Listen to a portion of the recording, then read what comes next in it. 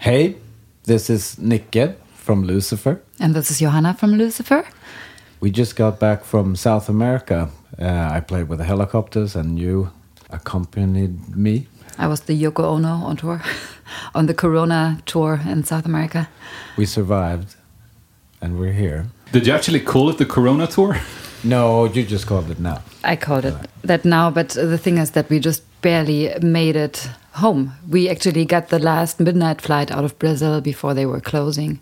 We barely made it there too. It was the last flight going there as well. Well, before you would have to go in quarantine for 2 weeks. So we came to Chile. That was the first stop. And then had we come a day later, we would have been in quarantine for 2 weeks in Chile. You had to cancel Argentina. We Argentina went straight to Brazil. Yeah, but 3 out of 4 shows, that was pretty good. Yes, but then we made it out of Brazil with the last plane at midnight, went for a layover in Portugal, where it was also the last evening before they were closing down the airspace. So we would have been utterly screwed, and we wouldn't be here with you. But in what respect are you the Yoko Ono on tour? Do you feel like that? Not really. It's more a joke of mine. Because I accompany Nicke to... since we are together to all of his shows, we have a great time being on the road together with Lucifer or with his bands. Not to talk shit about Yoko Ono, because I think she gets a little bit too much negative remarks in the music world, and I think that's undeserved too. Whatever you think of her body of work, you know. Yeah, I'm a pretty big fan of hers, actually. Yeah. Especially, what's it called? Walking on Thin Ice. You know, the disco song that she did with John Lennon on the day that he died. The very last recording was this disco track called Walking on Thin Ice, which is sort of, it's very moody, but nice. I think I missed that. Yeah, me too. So were there a lot of people with like mouth protection on the plane and everything? It was very different from airport to airport. It was extreme. It was a lot when we arrived at the Chile. Yes, we had to actually go through a medical, like a quick examination. They did everybody's temperature who came in. Everybody had to wear masks, and you had to fill out some forms, you know, where you've been, etc. But then when we came through Brazil, it looked pretty normal. I mean, all the airports were fairly empty. But you do see, in general, you see people with masks, but not as extreme as in... It's funny how you listen to music for decades about the world going to hell and destruction and Ragnarök or whatever, and then... And writing about it, too. Yeah, writing about it or singing about it or, you know, listening to songs about it, and then things actually start to, you know, head that way. Yeah, it's not as cool as in the songs. No, because it's invisible. You don't see anything. No, it's just really weird. Usually it's about the horror in people's heads, and it's funny because our album that just came out, of course, we had no idea that it would come out during a time like this. So I saw quite a few like social media comments of people saying, "Oh, this is like the perfect soundtrack for this," but you could probably say that for many albums. Oh yeah.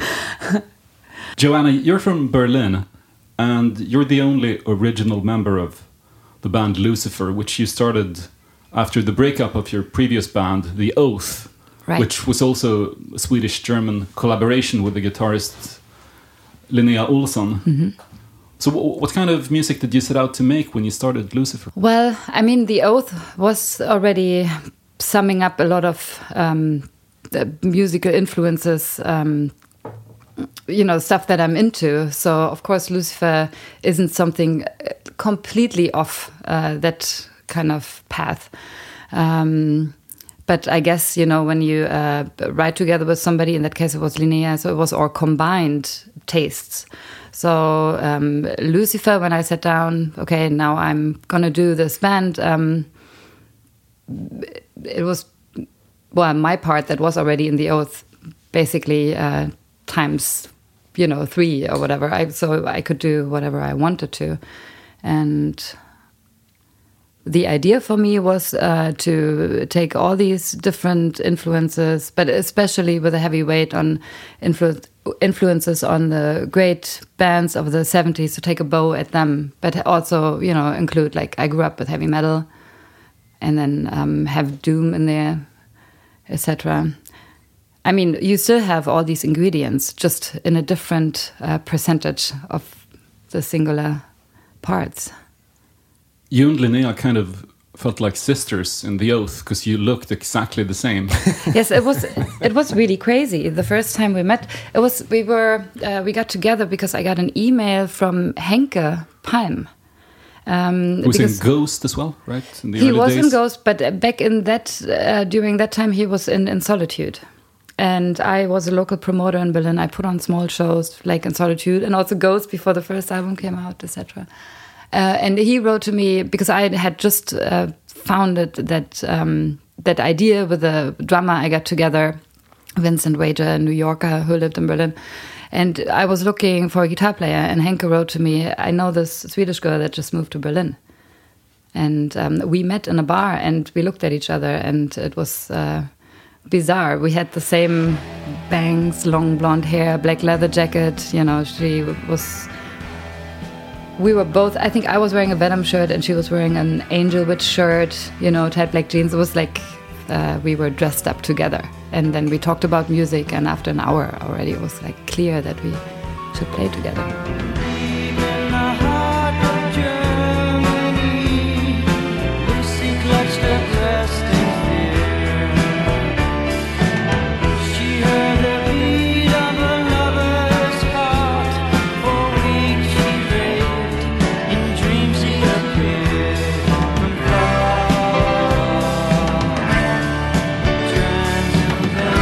Now we are listening to Nosferatu by Blue Oyster Cult. Only a woman can break his spell. Curing heart, who will offer herself to Nosferatu.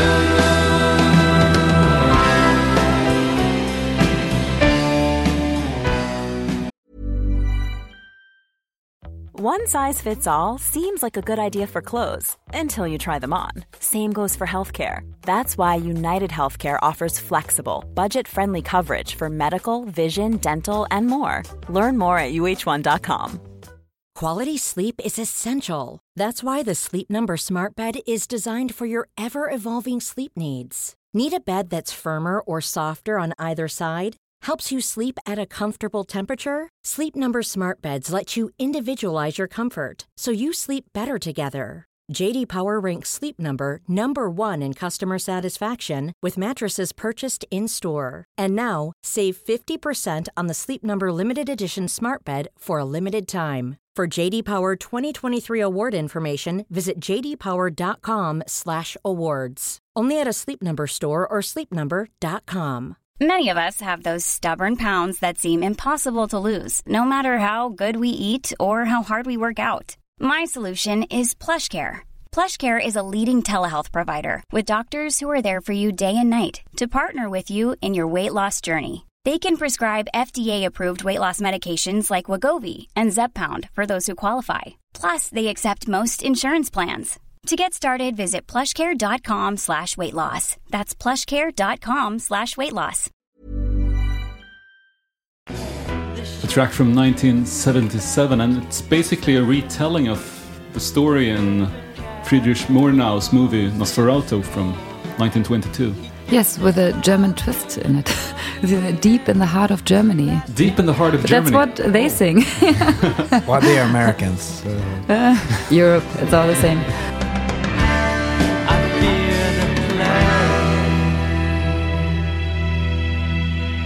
Speaking of Nosferatu, I've always wondered what happened to Friedrich Murnau's head. Why? You know that someone stole his head? Oh, yes, About I know. 5 years ago, someone stole the head of the famous German movie director Friedrich Murnau from his grave it's in Stahnsdorf, south of Berlin. That's a beautiful cemetery. It's the 4th biggest cemetery in Germany. It's a forest cemetery. And we actually shot the Israel video for Lucifer on that cemetery. Okay. It's huge. It's beautiful. Mm-hmm. I actually went with my mom on a walk there once, and there was a beautiful old crypt from the turn of the century, and it had these like almost like window slits in the side of the structure, and one was boarded up, but the board was kind of sawed open. And my mom and I looked through and flashed our cell phone in, and there was a huge tin coffin, and they had cut out a square with a metal cutter, and you could actually see the tip of a spine. So somebody must have stolen a skull from there as well. Did you do it? No, it wasn't me. With your mom. With my mom. You don't have to tell me. You can just blink if you did it. You won't tell Nobody anyone. can see it. I wonder where that head might be. Wow. It must be some horror-obsessed movie collector who has it in his DVD collection, or her DVD collection. I Wow. think that's horrible. I mean, I am the owner of few human skulls, You are? but I certainly didn't dig them out. So, They are from very old relatives? Yes. No, they're from very old medical collections. You can buy them. I got them gifted. So anyway, you fell in love over your mutual love for the Blue Oyster Cult. What makes Well, it wasn't only that, but so what makes them so special? I don't know. I think for me, it's one of those bands you hear Don't Fear the Reaper, and then you hear Godzilla. Yeah, that's pretty cool. And then you realize Don't Fear the Reaper is a really good song, and then you listen to the other stuff, and it doesn't sound anything like it. Well, they're very And- quirky and odd, and they're kind of outsiders. And maybe at first glance, you think, oh, they have like 5 killer hits, and then the rest are kind of fillers. That was my very first impression when I was younger. And then you get Yeah. into it, and then now I love everything. Yeah, and it's also funny because I think they try to label them as the American Black Sabbath for a bit there, but it doesn't sound anything like No. Black Sabbath. And they're not really that heavy even. It's kind of, because there's still some 60s in there. I don't know if it's intentionally or not, probably not. And then they have this weird producer. I guess it's just because Sandy they're children Perlman? of their time. Yeah, but then this producer, this is just my guess that he like wrote some lyrics, and because he did, and like you have to be mystical or whatever. And my feeling is they probably went okay, and But it's a cool shtick, the whole cult thing. And yeah, and it doesn't make any sense whatsoever, which is really cool. She's as beautiful as a foot. How's that for a song title? And these like Transmaniacon MC, what the hell does that mean?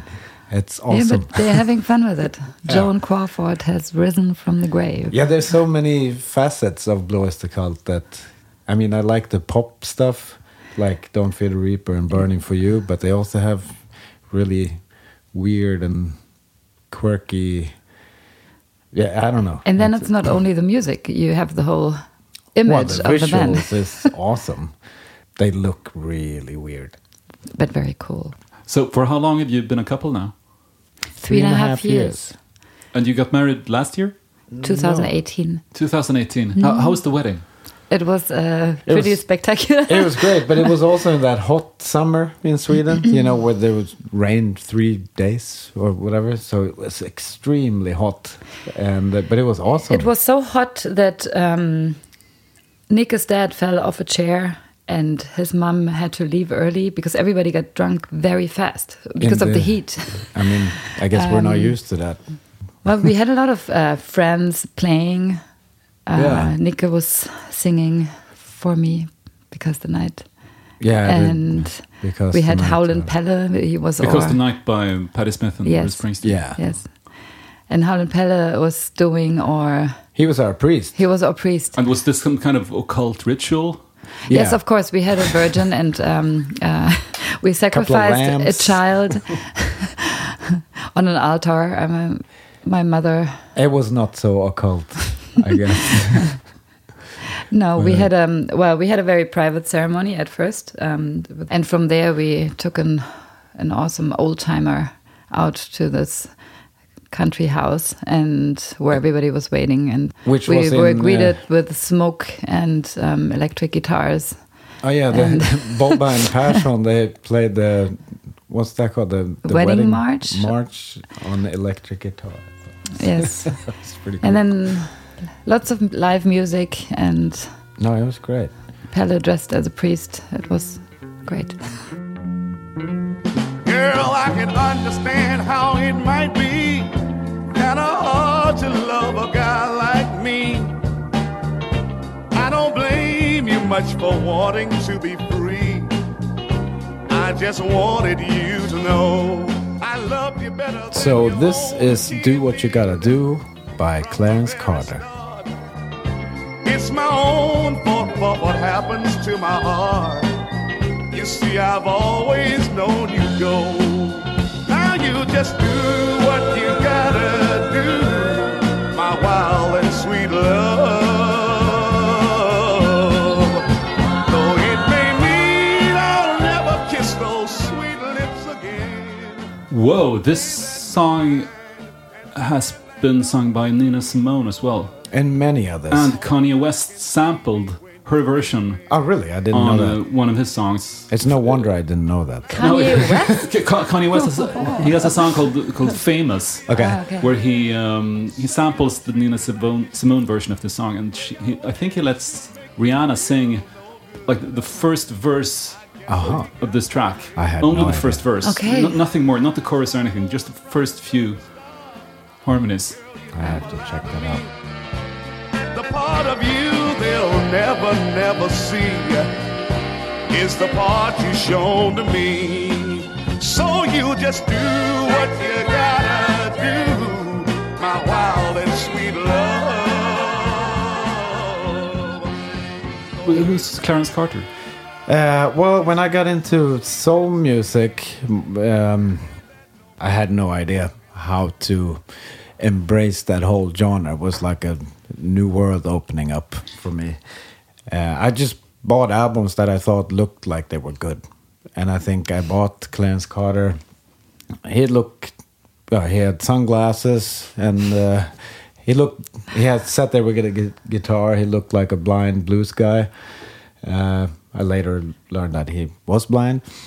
And it just looked like a good record. And it was from 68 or 67, which I also found out that that's the perfect year for me when it comes to that kind of music. And usually I was looking for the more upbeat rockers, but this song somehow it touched me. It's probably one of the saddest lyrics I've ever heard, and from there's probably millions of sad songs, but it was something about this. And also I really loved the song, so I checked out all the other versions, the Nina Simone version. There's like a million people done it, but no one has. It's something in his voice that just connects with me somehow, and it just feels, even though the song is sad to begin with, but he just makes it even. Yeah, I don't know. I wish I could write a song like this. You did send it to me in the beginning when Nika was serenading me by sending me songs when I was still living in Berlin. That was one of them. I have a really awesome playlist. Yeah. You did a special playlist to get her attention? I think it was just song collected by song, Yeah, you song know. by song with How every about this email. one? Yes. How about this one? And I just Yeah. collected them in a playlist. Nikki, you were born in Alby, I think. Salem. Salem. That's where I was born.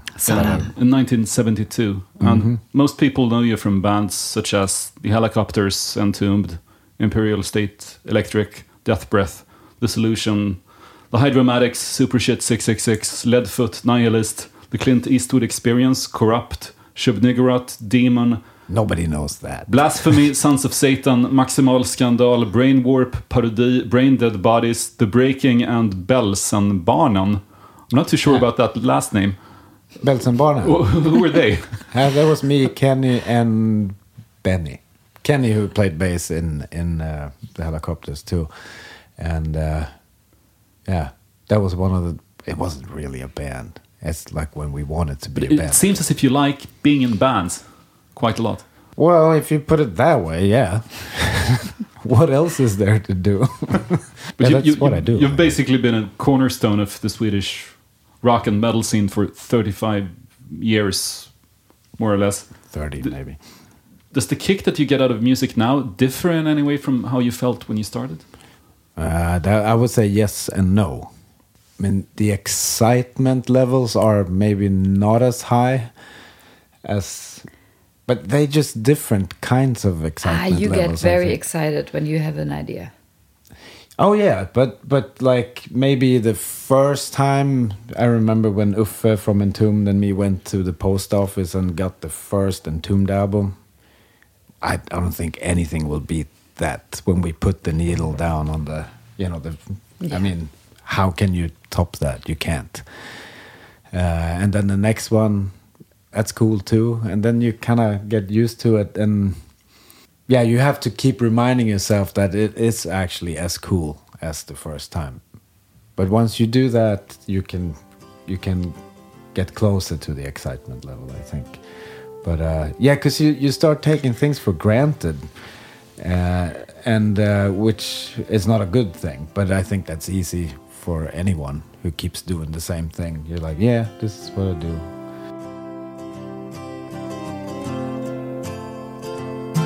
I saw her today at the reception, a glass of wine in her hand.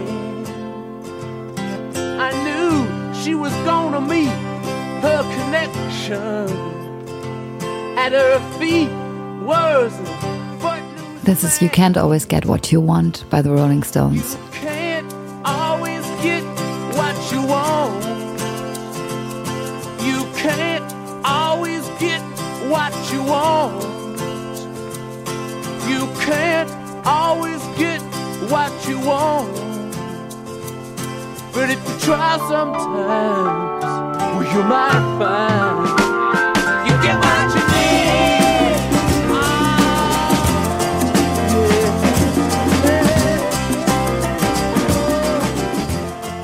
I remember Donald Trump using this track for his presidential campaign, and Mick Jagger said that it was, a very odd choice because it's about doing drugs in Chelsea.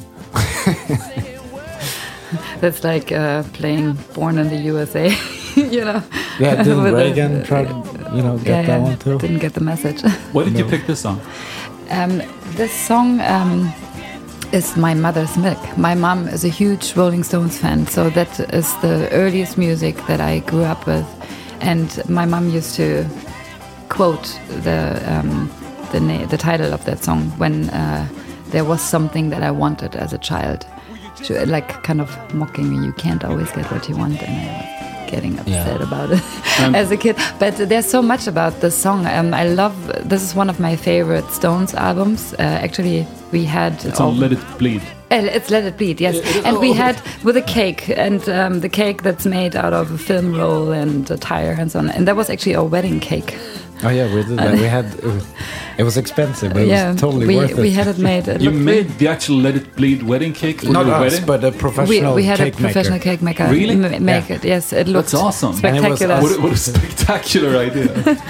So no, and the song kind of sums up my childhood for me emotionally, because my mom loved this song, and it starts very holy with a child choir singing, but then it's the Stones. I mean, how holy can it get? But me coming from my mother's side of the family, there's a lot of pastors. My grandfather had a very high position in church. He got Martin Luther King to East Berlin and all that. So my mom growing up in that very Protestant family, but my mom then, when she was a young woman, entering the GDR outlaw scene of the Rolling Stones fans.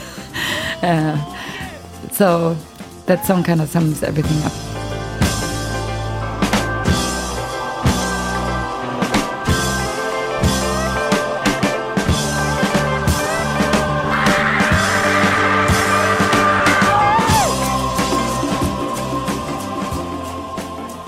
You were born in East Berlin. Yes. 1979. So you grew up in East Germany for a few years. For a few years, my parents were political enemies of the... they were opposed to the GDR government. So we applied to leave, and they granted it. Within a year, we were able to leave East Berlin to go to West Berlin. They were glad to get rid of us. And When so was that again? in '85. So I was 85, yeah. 6 when we went to West Berlin, and I luckily didn't have to go to school in East Berlin in that system. But I was allowed to, when we lived in West Berlin, my mom would bring me to the border. And on the other side, I was allowed to pass through as a child. So on the other side, my grandmother or my real biological father would pick me up so I could spend my summer holidays or whatever vacation in East Berlin. So I was able to pass through. So what did your biological father do? he was a photographer. Okay, and he left before you did. No, he was in East Berlin. Oh, So okay. he stayed, He remained in East Berlin He while stayed my behind, mother. okay. Yes, he stayed behind. So so when we were living in West Berlin, I was allowed to visit East Berlin. It's funny, that song, "You Can't Always Get What You Want," that could have been like the national anthem of East Germany.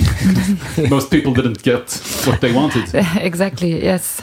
Do you have any memories from East Germany and Yeah, I time remember. before the wall came down? Yes, I remember it very vividly. I mean, the wall came down when I was 10. So, well, also my family was very affected by the whole GDR establishment. My stepdad was in jail for trying to flee the GDR when he was 23. And he tried to escape in an inflatable boat, right? Yes, yes. He went with a friend to the Baltic Sea up in Germany, and they got off the wrong bus stop, unfortunately, with a inflatable boat under their arm, and the cops stopped them. Where are you going? And that meant 1.5 years jail. Really? And yes. Wow. No, it was very hard. A lot of young men in jail that tried to flee the GDR, got tortured. A lot of them killed themselves because it was unbearable, harsh, the circumstances under which they were jailed. And in my family, there's many cases of people that escaped in trunks of cars, and people being pulled in for for interrogations all the time. It was pretty brutal, everything. So I grew up with all these stories around me, So and I do have a lot of memories. So that makes me feel like a dinosaur sometimes. To have been there, because if you explain to kids nowadays, there was a wall in the middle of Europe. I mean, it's hard to grasp that, because it seems now far back in history. I've been to the East German Museum in Berlin. It's quite interesting, but sometimes when I go there, people from the West are laughing so hard that they find it so ridiculous. And then sometimes you see people who I'm not sure if they were East German, but some people seem to take it a bit more seriously, and they actually get depressed when they see the old packages of food and how you couldn't get more than one type of coffee or whatever. Yeah, I mean, those things I grew up with, that was normal for me. When we moved to West Berlin, I was in shock. I had a culture shock from everything you could buy. And so we started to travel all over Europe, because now we were free. I got a Walkman and a Barbie, but I grew up with little people made stuff themselves a lot. But you don't know what you're missing until you get it shoved in front of your face. I thought everything was fine when I was a kid, but the suppression of people, that you're not being able to be free. My brother, who's 11 years older than me, he was a punk. And he, for example, because he was a punk and because of the background of my family with a church, which was also opposed to the government, he was not allowed to do to study. So they forced him to learn a regular job building roofs. When we moved to East Berlin, my brother there was allowed to finish school. Then he started studying physics. Then he became a doctor in physics, and he concluded that with the best possible, I don't know what you call that in English, but grades. Yes, something that got him denied in the GDR because he was a punk. And the unfairness and to be suffocated by a system. I guess that's quite a difference being an outcast here. And there. No, that was dangerous to be an outcast. It was dangerous to be into rock music. You couldn't get a record. They were smuggled into the country. And it's funny because these are just stories that we hear about and kind of not laugh about, but we think it sounds funny. But I bet it wasn't funny when you were there. You couldn't buy like cool instruments. Of course not. You couldn't buy cool clothes. My mom used to sew bell bottoms in the 70s for for herself and her kids and so on. It wasn't available.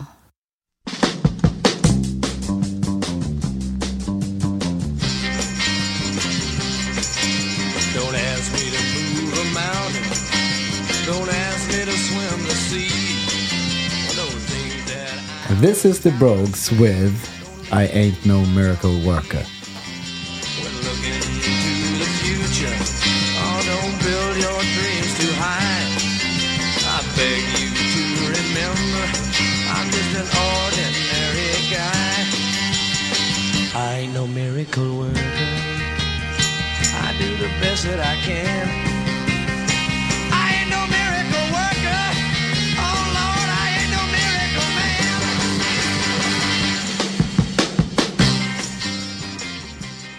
I've never heard of the Brogues before. Who were they? I don't know anything about them. It's, when the Nuggets box set came it's out. on the Nuggets box Yeah. set. Okay. So, There's a garage rock compilation from yeah. with 60s rock. Yeah, exactly. This is the song out of that, all those songs that still stands out to me. It's one of the best 60s garage songs I've heard. But this song is just amazing. And how the chorus, they take it down in the chorus and then they go full blast. An amazing fuzzed out guitar solo. And it's, I don't know, it's just, it kicks my ass every time I hear it.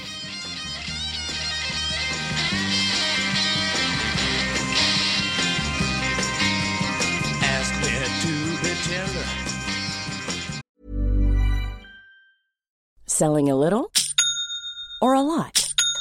Shopify helps you do your thing however you cha-ching. Shopify is the global commerce platform that helps you sell at every stage of your business. From the launch your online shop stage to the first real-life store stage, all the way to the did we just hit a million orders stage. Shopify is there to help you grow. Shopify helps you turn browsers into buyers with the internet's best converting checkout. 36% better on average compared to other leading commerce platforms. Because businesses that grow, grow with Shopify. Get a $1 per month trial period at shopify.com/work. Shopify.com/work. When you're ready to pop the question, the last thing you want to do is second-guess the ring. At BlueNile.com, you can design a one-of-a-kind ring with the ease and convenience of shopping online. Choose your diamond and setting. When you find the one, you'll get it delivered right to your door. Go to BlueNile.com and use promo code LISTEN to get $50 off your purchase of $500 or more. That's code LISTEN at BlueNile.com for $50 off your purchase. BlueNile.com, code LISTEN. Quality sleep is essential. That's why the Sleep Number Smart Bed is designed for your ever-evolving sleep needs. Need a bed that's firmer or softer on either side? Helps you sleep at a comfortable temperature? Sleep Number Smart Beds let you individualize your comfort, so you sleep better together. J.D. Power ranks Sleep Number #1 in customer satisfaction with mattresses purchased in-store. And now, save 50% on the Sleep Number Limited Edition Smart Bed for a limited time. For J.D. Power 2023 award information, visit jdpower.com/awards. Only at a Sleep Number store or sleepnumber.com. Joanna, you mentioned that your big brother was a punk and you became a metalhead. How did that happen? Well, I guess everybody tries to find their own niche, So my mom was like a big Stones fan, and my parents had like ZZ Top, Deep Purple, I don't know, Roxy Music, Velvet Underground, all that kind of stuff at home. A lot of 70s rock. And my brother was into punk, and first he made me these mixtapes. That was my first musical thing. Was like, but there was also like Public Enemy and Run DMC on that. Everything that was kind of hip in the 80s. But so I guess I needed to find my own niche, to escape to, and that was heavy metal. I know that you went to see Guns N' Roses at the Olympic Stadium in Berlin in 1992. Was that like a big game changer for you? Not a big game changer, but it was the first big rock show that I went to. Yeah, they had Faith No More and Soundgarden supporting them. I still have the ticket to that. And then it was Metallica the same year, and the third thing that I saw was Danzig. And Danzig were the ones that kind of dragged me over to the dark side, you know. The dark side. The dark side. That's when I had my first cross and I broke off the tip, so I turned it into an inverted cross. And Thanks, dancing. Thanks, Glenn.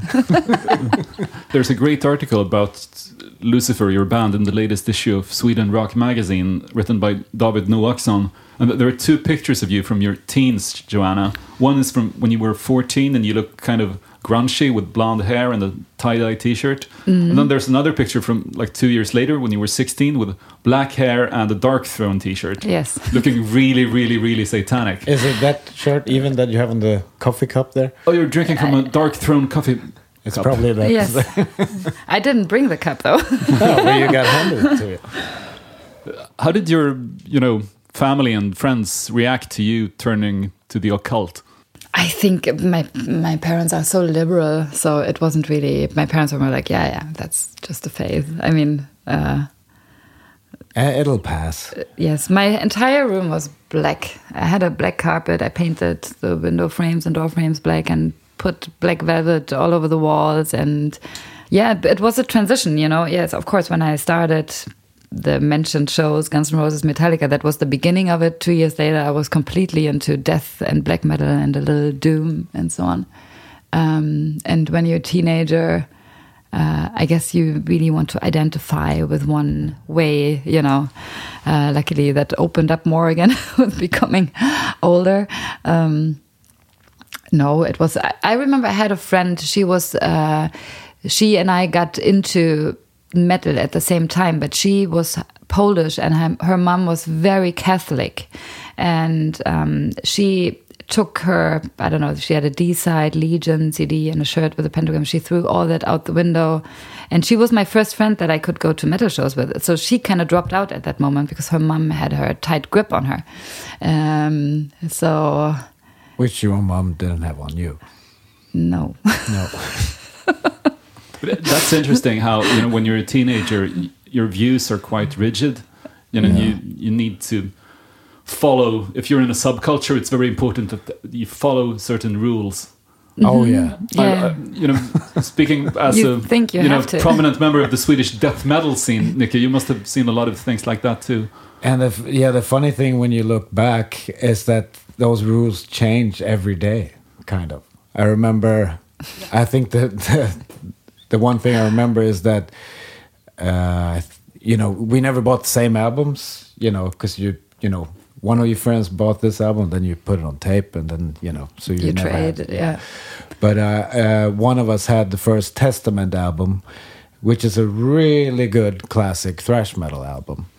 But it couldn't have been like more than 2 months after that release. It was like the uncoolest thing to have a Testament album. What, are you into Testament?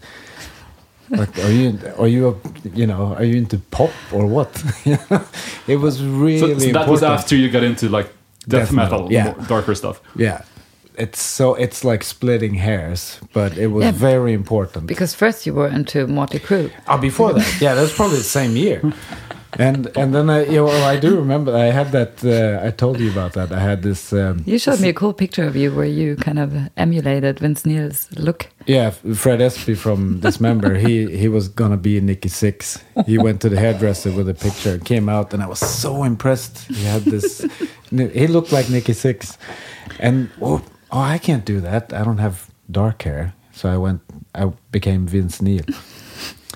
Well, that's what I did. But then I had the C90. We had Motley Crue on one side, but I had Celtic Frost on the other. So I think that was the turning point. There's a book called Blod, Eld, Död by Ika Johannesson and Jon Jefferson Klingberg, where you talk a bit about how important it was back in the 80s not to be a poser. Oh yeah, that poser was the worst thing you could be. Yeah, that was worse than being a Nazi or a child molester. A poser was the worst. You could not be a poser. There's a great quote by you in this book where you say that a poser was someone who didn't have enough demos at home or a T-shirt with a band logo that you could actually read. Or you could also risk being labeled a poser if you washed your hair too much, yeah. Or if you spent too much time with girls. Yeah. Which wasn't a problem because there were no girls.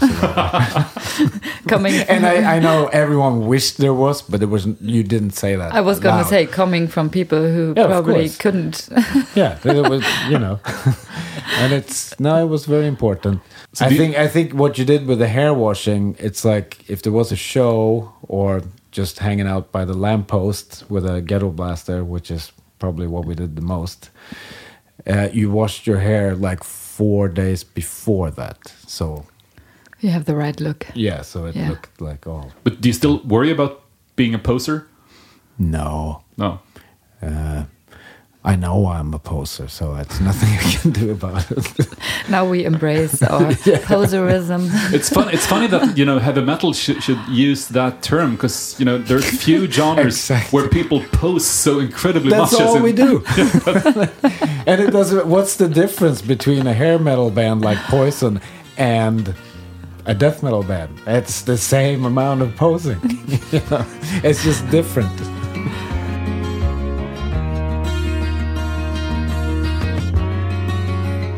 This is Long Distance Winner by Buckingham Nicks. Flowers and your face fascinate me.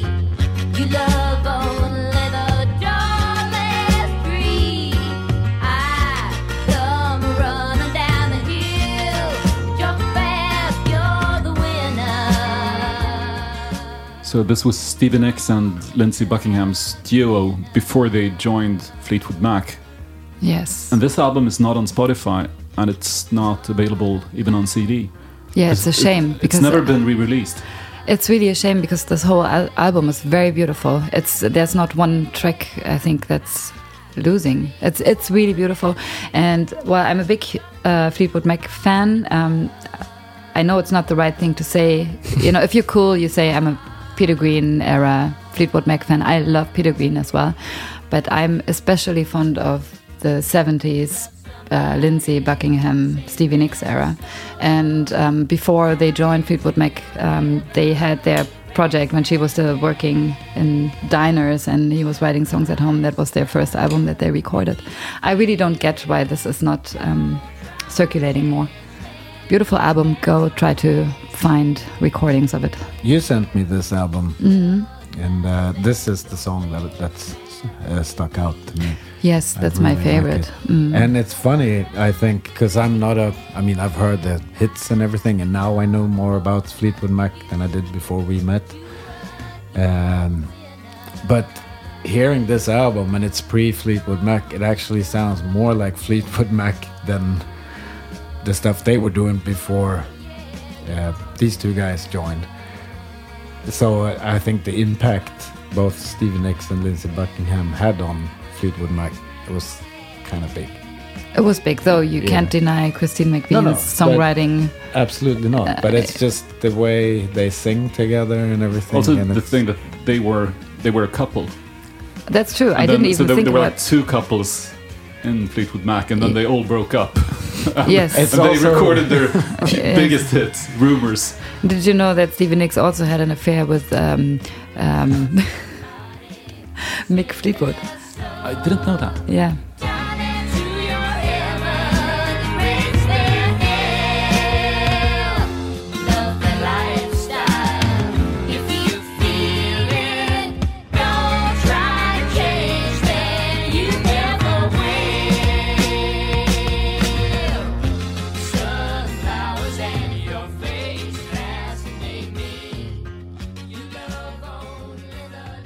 But do you write songs about each other? Like about your relationship? And Oh, that's funny, because since we met, I've written a lot of songs together with you, Yeah. but I haven't written a single lyric Same here. since we got together. Same here, but I think for me, the reason for this is that Lucifer is kind of dealing with dark topics mostly, you know, and lyrics are a great way, a great tool to kind of work through stuff you have to kind of come to terms with and so on. Thing is, I'm so in love with Nicke, you know, if I were to write a song that is about Nicke, it would be a love song, and that might be too sappy for Lucifer. I'm still waiting for it. Sappy or not, we're embracing the poser thing here. Nika, I'm gonna start a side project where it's where all songs are about the sappy love song? Maybe you could like combine it, but I'm so in love with you, baby. I want to sacrifice you on the altar and drink your blood. That's a very good idea. Exactly. Where is it? Do some people assume that you're hardcore Satanists because of your band name? No, Well- I think people are disappointed. Do you remember going back to when we had that 8 or 9 hour talk in Berlin? I one of the first questions that wasn't about Blue Oyster Cult. I asked you. I was curious about Satanism. What did you ask about- me? No, I was probably just being like, Cocky? hey, so how's the Satanism? How hardcore is it? And what did I say? No, then we started talking about that, and it wasn't like a 1 minute answer because I never had any. I just thought everything with Satan and blood and everything was just awesome fun. Yeah, That's why I was interested. Well, what I can say about me is that when I was 16, I sat down in front of my mom and I declared that I really am a Satanist. And exactly, that was her reaction. She laughed. Of course, yes. I would too if It's just a phase, a phase. I'm 41 years old now. It's a pretty long phase. No, but I think nowadays it's more of a metaphor because the devil stands for all things fun, and everybody, the Stones had that in sympathy for the devil and, Dancing with Mr. D. It's like all the great things you're not supposed to do, that's what the devil stands for. I would never take stuff too literal, although I do have a little bit of a yearning, wishing that ghosts and vampires and, everything that's unexplainable, if that would exist, I would think it's awesome. I know that you were in this really dark band called Vinterkrig, a Swedish band, when you first came here, when you would cut yourself on stage. That seemed pretty hardcore.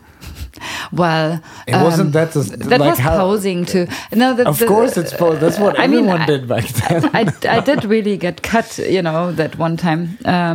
I had a very good friend who would bring Swedish death metal bands to Berlin for shows in the mid-90s. He's dead. He was my best friend.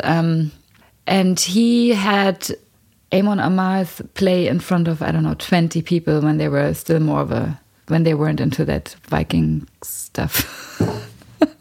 Yet, when it wasn't so, well, I don't want to say anything. But anyways, he said, he introduced me to these two guys, Martin Mendes, Martin Lopez, who played in Amon Amarth back then. And they told me they have the side project in Stockholm called Vinterkrig, which is a kind of death/black metal band. And they wanted a female vocalist for a recording that they were going to do at the Abyss studio.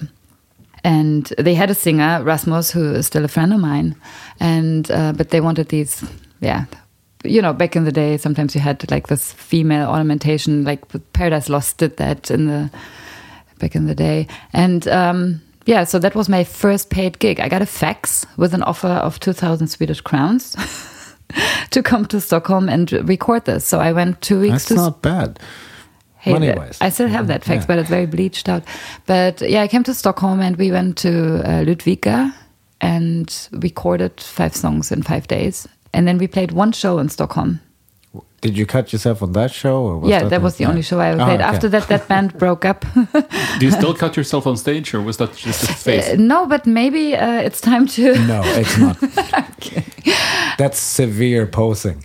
No, it was severe posing back then. They had bought a block of pig blood off the market, and we were standing in the kitchen of Rasmus' mother trying to melt that blood and fill it into plastic bottles to have it ready frozen? for the stage. Yeah, and it was like impossible. It was a huge mess, and Rasmus' mother was about to come home from work, and I can imagine that scene. that never got released because that band broke up. I still have a cassette tape of it.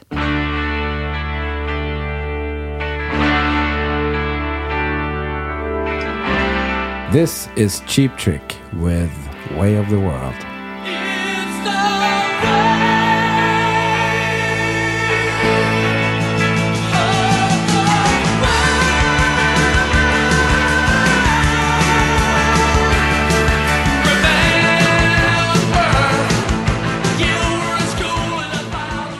Is this from the Dream Police album? Yes.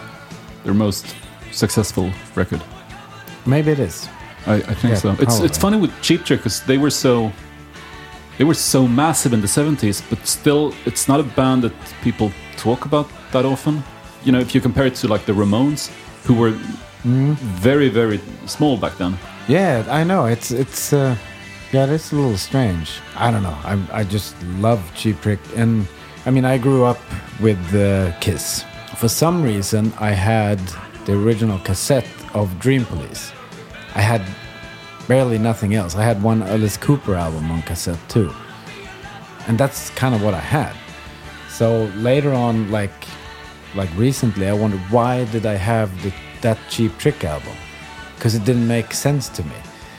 And then I went through, there was this book about the Swedish poster magazine Poster. Because that was Poster with the big posters in it. Because when I grew up with Kiss, I had all the issues of that magazine because you could back order it for like 10 crowns and a stamp. So I had all that, and I went through the book, and because obviously now they're all gone and they're worth a lot of money. Those magazines. So there was a tiny little feature, like a half page, which is still pretty big because the magazine was big, about Cheap Trick. And this is so nerdy and and very specific. But there was a picture of Bon E. Carlos with Paul Stanley's boots from the Love Gun tour. They actually toured with them on that. They open up for Bonnie Kiss. Carlos is the lead singer in Cheap Trick. No, he's the drummer. The drummer, okay. The weird banker kind of looking guy. Oh. So he had the shoes, Paul Stanley's shoes with the chains on from the Love Gun costumes. And that's what made me ask my mom to get me a Cheap Trick album. And that's why he was wearing Paul Stanley's boots. So that's how it doesn't make any sense. Well, it makes complete sense. You were a super hardcore Kiss fan. Yeah, I mean that's what I thought. That's what I based all music of. That it started with Kiss and it ended with Kiss. I don't know. It's as Blue as the Cult. They're kind of quirky. Sometimes they lean towards almost AOR type music, which can make me cringe a little bit because it gets a little sappy and polished. But they also have this weird, I wouldn't say new wave even. It's just quirky riffs and it's like odd. Kind of like Blue as the Cult, even though they don't sound anything the same. But that makes it really interesting, I think. I read that you lived in Los Angeles for some time and you worked as a singer for commercials. You actually did vocals for like commercials for Maybelline and makeup brands. What was that like? It was actually great because I made so much money with it. Did it pay better than Vinterkrig? Oh, yes. I paid way better than Lucifer did. And you didn't have to cut yourself either. Exactly, yes.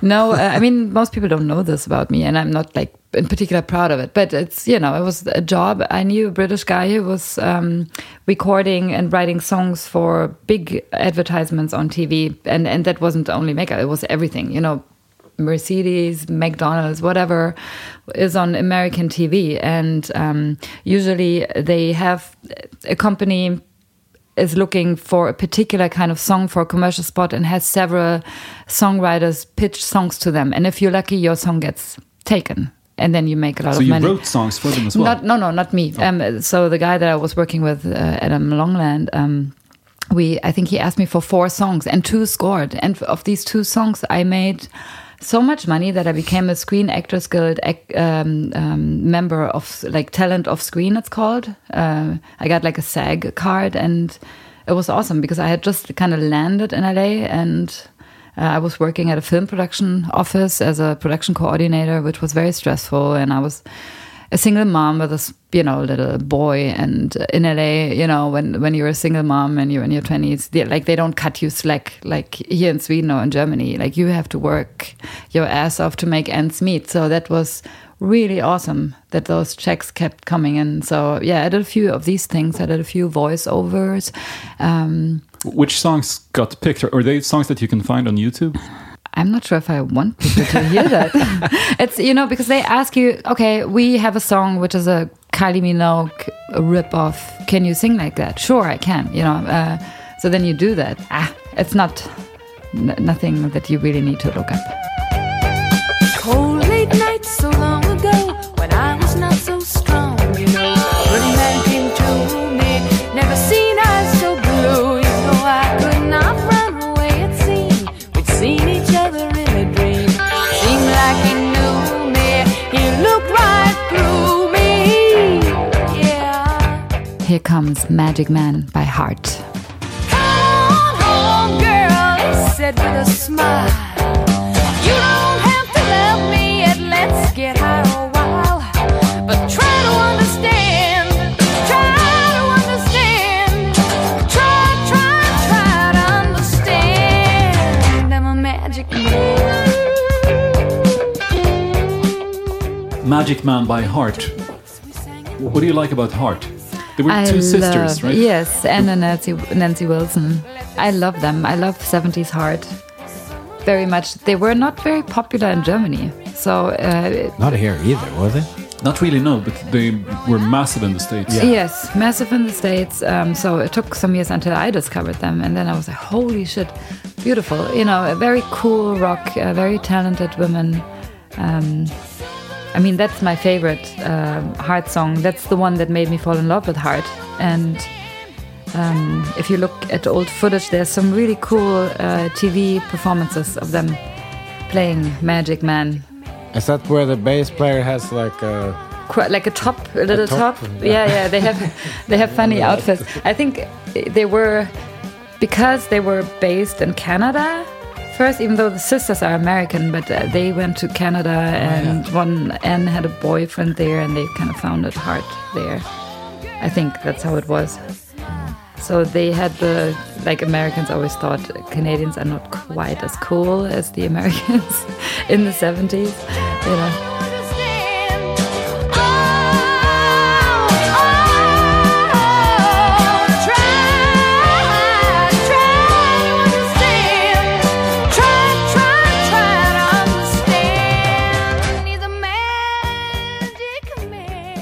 Back in the 90s, I used to work at a music magazine called Pop, and we did this thing in one issue where we invited rock stars to compete in a special pop quiz.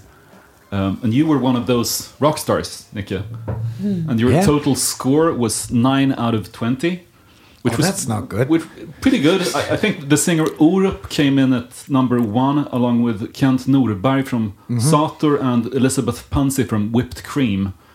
Why don't I remember this? You came in 5th. Anyway, I'd like to ask you the same 20 questions today. Yeah. 27 years later. See if I gain some knowledge or yes. not. And also now you have Johanna to help you a bit. Okay, I'll try myself first. But some of these questions are a bit dated because obviously, some of the bands have split up. But you'll probably be able to answer anyway. My only goal here, or my ambition here, is to score better than Orup.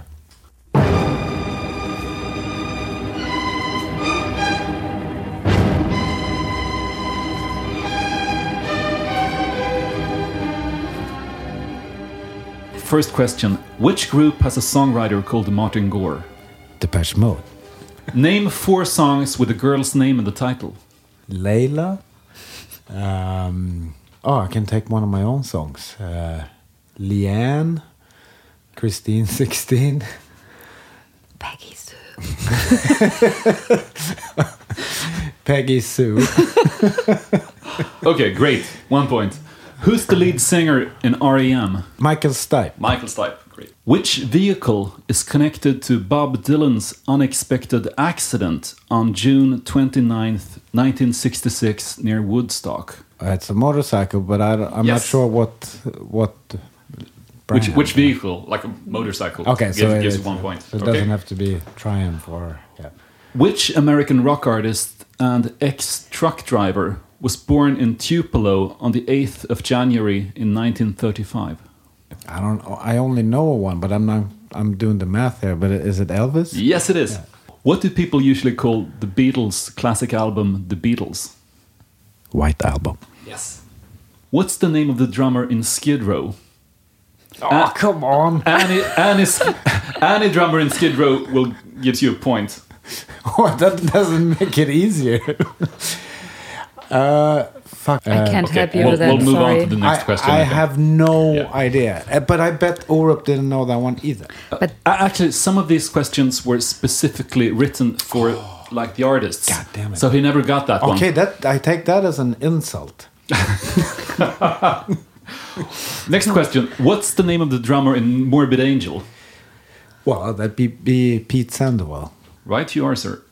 What's the name of the drummer in Gwar? In Gore? Yes.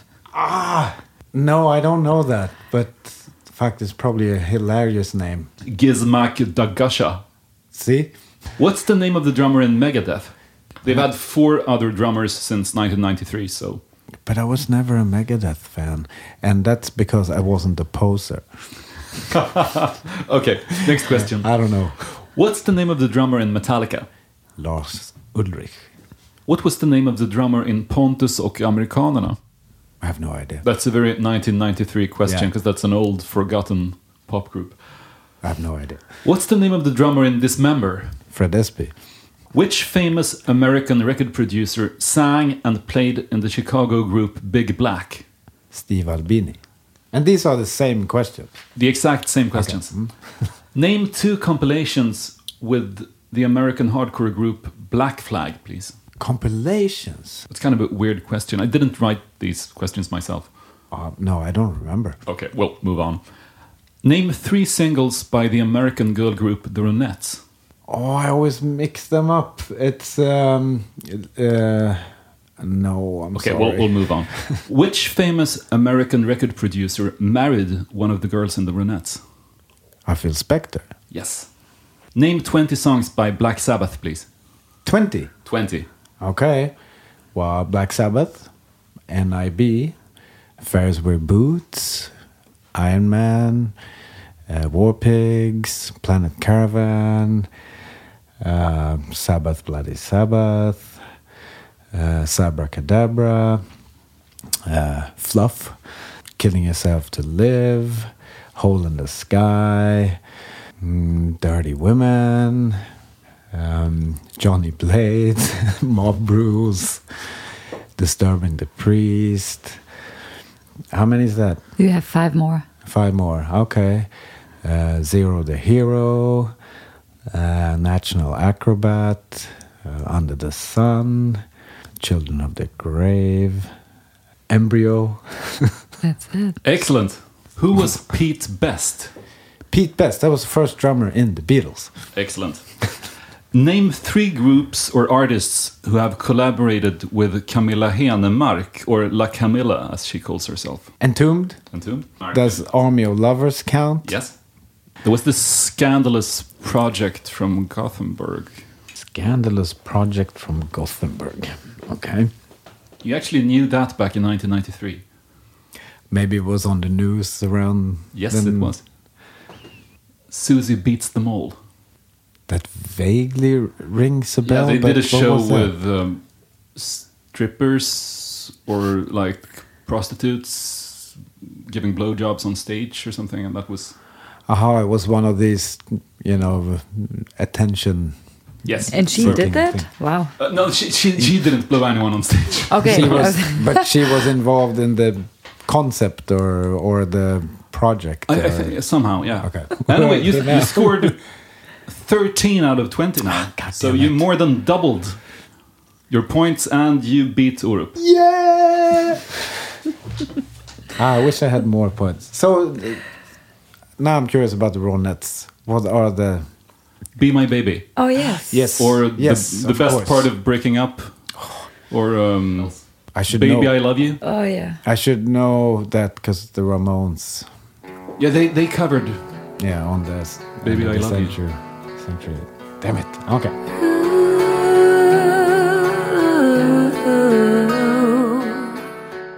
Well, we kind of. I'm really sorry, but we need to get going. It was a pleasure talking to you. It was a total pleasure having you here. Thank you so much, Thank Joanna and Nicky from Lucifer. Tusen tack. Tusen tack. Good luck with everything and stay safe from viruses and things like that. We You will. too. Thank you. Du med. Tack. In your eyes. Ooh, in your eyes. Den här podcasten producerades av Daniel Bäckström för Lejon Media. Nicke och Johanna från Lucifer på hemmastraget. Offering a sacrifice, a demon clad in leather, rock how rich you lie. Beware to call his name, he won't be exercised. That's what it takes. Hey, it's Danny Pellegrino from Everything Iconic. Ready to upgrade your style game without blowing your budget? Check out Quince. They've got all the good stuff, shirts and polos, activewear, and fine leather goods, all at 50 to 80% less than other high-end brands. And the best part? They're all about safe, ethical, and responsible manufacturing. Get that luxury vibe without the luxury price tag. Hit up quince.com/upgrade for free shipping and 365-day returns on your next order. That's quince.com/upgrade. Mom deserves the best, and there's no better place to shop for Mother's Day than Whole Foods Market. They're your destination for unbeatable savings, from premium gifts to show-stopping flowers and irresistible desserts. Start by saving 33% with Prime on all body care and candles. Then get a 15-stem bunch of tulips for just $9.99 each with Prime. Round out Mom's menu with festive rosé, irresistible berry chantilly cake, and more special treats. Come celebrate Mother's Day at Whole Foods Market. Even when we're on a budget, we still deserve nice things. Quince is a place to scoop up stunning high-end goods for 50 to 80% less than similar brands. They have buttery soft cashmere sweaters starting at $50, luxurious Italian leather bags, and so much more. Plus, Quince only works with factories that use safe, ethical, and responsible manufacturing. Get the high-end goods you'll love without the high price tag with Quince. Go to quince.com/style for free shipping and 365-day returns. To put the